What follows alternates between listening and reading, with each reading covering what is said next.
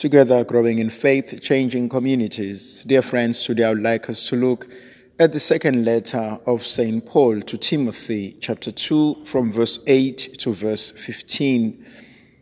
We are reminded of something interesting. Paul talks to Timothy, and Paul gives a farewell speech, as it were, to Timothy, a speech where he warns Timothy.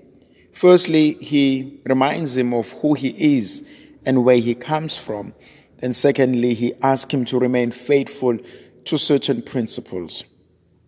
Paul argues in verse 8 that Timothy must always remember Jesus Christ as the one risen from the dead. And that's something important because Jesus Christ is the conqueror of death. That in everything that Timothy does, he must always go back and be reminded of the love that God has for him, for having called him to share into the life, the death, and the resurrection of Jesus. It is important for Paul to always present Jesus Christ as the one risen from the dead. And because in Paul, the resurrection of Christ is the reason for his faith. And he says, if I cannot preach Christ crucified, risen from the dead, then my faith is useless.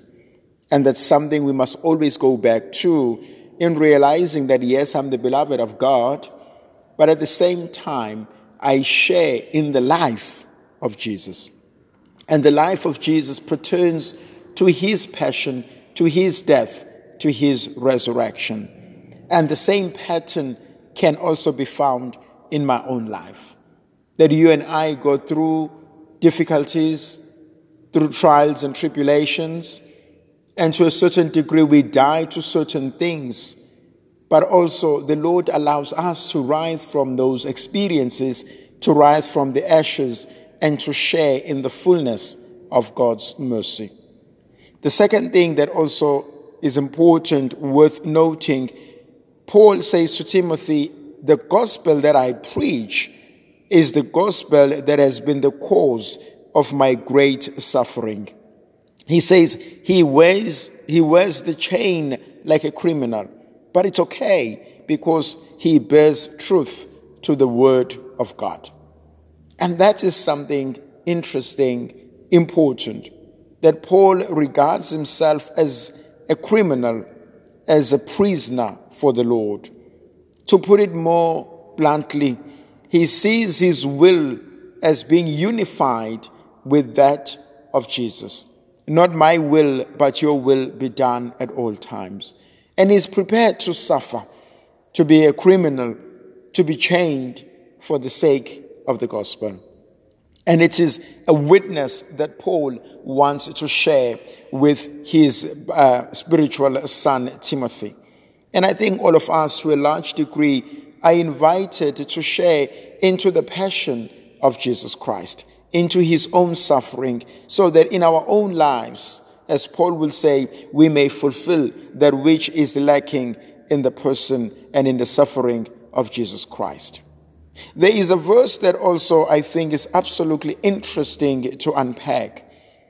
Paul says to Timothy, this is something that I want you to be very sure of. If we have died with Christ, we shall also live with him. If you have died with Christ, and that's something that we go through a sacramental life. In our baptism, Paul says, we have died with Christ. My passions have died with Christ. My will has died with Christ. My ambitions are now united with God. So all that I do, all that I am, Paul says, is to fulfill and to do the will of God in my life. And to a large degree, that what it means for us to become believers in God. That we do the will of God in our own lives. So if we have died with Christ, we shall also live with him. To realize that everything that one goes through in life has a purpose and has a meaning. And Jesus Christ is that purpose. Jesus Christ is that meaning of my life. The second, if we endure, we shall also reign with him. Difficult times will always come. Trials and tribulations will always be there.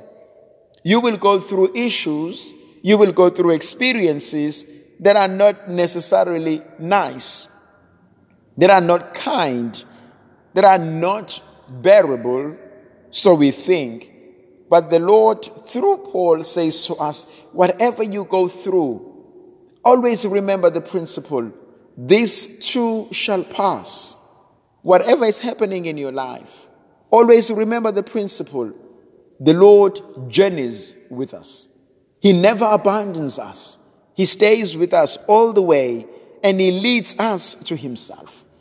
So Jesus Christ says to us, don't just wish to reign with me, to conquer with me, if you have not been able to suffer with me. And that's something that I think as people we need to always go back to, that part of our sufferings, they are not always there to destroy us. Sometimes they are there to empower us. They are there so that we can learn something from that and we can become greater than before. The other principle that he says, if we deny Christ, he will also deny us. And in the scriptures it says, if you deny knowing me before the sons of people, I will also deny knowing you before God. Now, the important question, am I denying God? Do I deny knowing him? Maybe not in my words, but what about my actions? Action speaks louder than words sometimes. Do people look at me and say, wow, this is a man of God, this is a woman of faith? Do they look at us and envy the relationship that we have with God? Are we human to others? Are we loving? Are we compassionate? Are we forgiving? Are we kind? That's what it means to not deny God. Insofar as you did this to the least of my brothers and sisters, you did it to me. When I was hungry, when I was thirsty, when I was in prison, when I was in hospital, when I was lonely, were you there for me? And this for me goes to the gift of the presence. Am I really present to those who need me the most?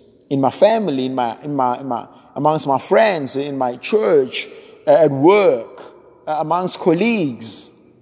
Am I present? Am I there to show the mercy and the love of God? Am I there to show that healing hand that God is asking of me? So far as you did it to the least of my brothers and sisters, you did it to me. If we are faithless, he remains faithful. The other translation says, if we are unfaithful, he remains faithful. And that's something absolutely beautiful. Because I know my life, I know the life of many of us. We struggle with this. To remain faithful to God. To remain faithful to ourselves. To remain faithful to the ambitions, to the promises we have made for ourselves. We betray ourselves. We say, this is what I want to achieve, and we fail along the way. We hurt other people in many ways. And Jesus says to us, but I will remain faithful, no matter what. And that for me, it's a moment of invitation where God says, I know you will fail me, but I will still be there by your side. And the last one, he says, for I can never be unfaithful to myself. I can never disown who I am. And God remains faithful. And may we find strength in knowing that the person we follow, Jesus Christ, remains faithful, even though we may fail him. May Almighty God bless and protect you, the Father, the Son, and the Holy Spirit. Amen.